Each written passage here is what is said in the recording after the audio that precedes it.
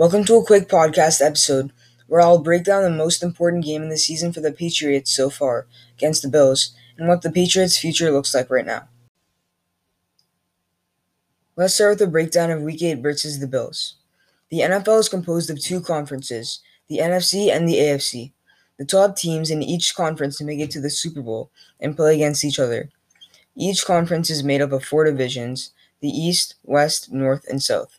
Whichever team gets the best record in each division makes the playoffs, along with the three other wildcard teams that have had the best records aside from those teams.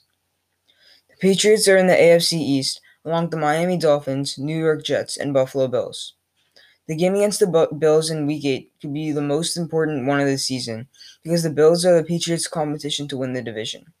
Right now, the Bills are leading it. Their record is 4-2 and have been playing really well lately, but lost to the Chiefs by a lot on Monday. Patriots also played the Chiefs, who are the best team in the NFL, and lost to them by a much closer margin than the Bills did, and also did it without their starting quarterback, Cam Newton. Right now, the Pats are 2-3 and in the hunt for a wild card spot in the playoffs. But if they win this game against the Bills, then we know if they're really going to be able to contend for the division leader and playoff spot. The Bills are a team that have so far been playing like a Super Bowl contender. Josh Allen, the Bills quarterback, who is infamous for his boneheaded mistakes in crucial situations, has been playing like an MVP candidate so far. But it stopped on Monday against the Chiefs when they were exposed on defense. They let tight end Travis Kelce get wide open multiple times, and the run defense was terrible. The Chiefs' rookie running back, Clyde Edwards-Helaire, ran right through them for 161 yards on 26 carries, with an absurd 6.2 yards per carry.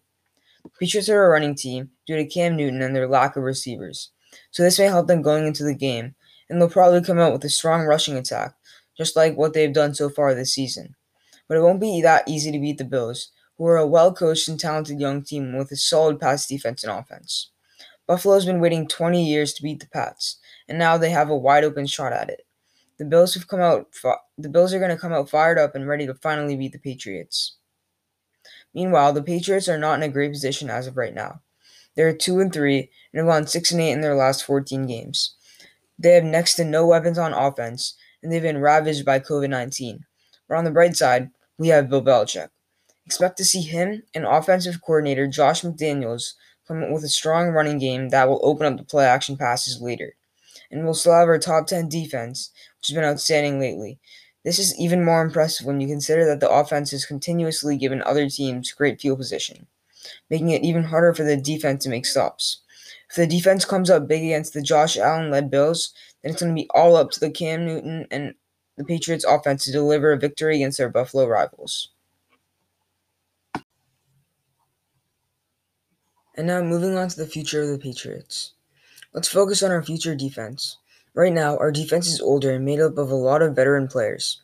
In 2 or so years, our defense will have aged out and won't be as effective as it is now.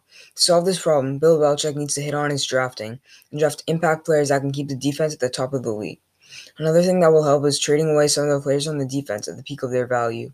If we trade Stephon Gilmore right now, we get about a first and a second rounder in trade value back.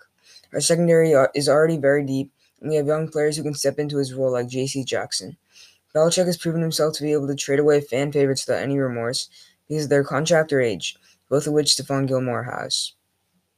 We can trade away Stephon Gilmore because in 1 or 2 years, he won't be the same level of player that he is right now, or the same level of player that won the DPOY, Defensive Player of the Year award, in 2019.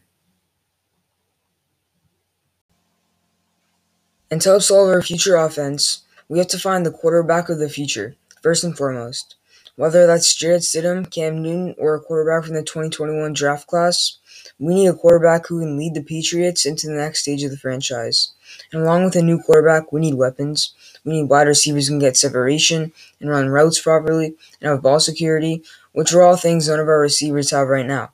We have to trade for big names that are on the trading block like Julio Jones or A.J. Green, and hit on wide receivers in the draft.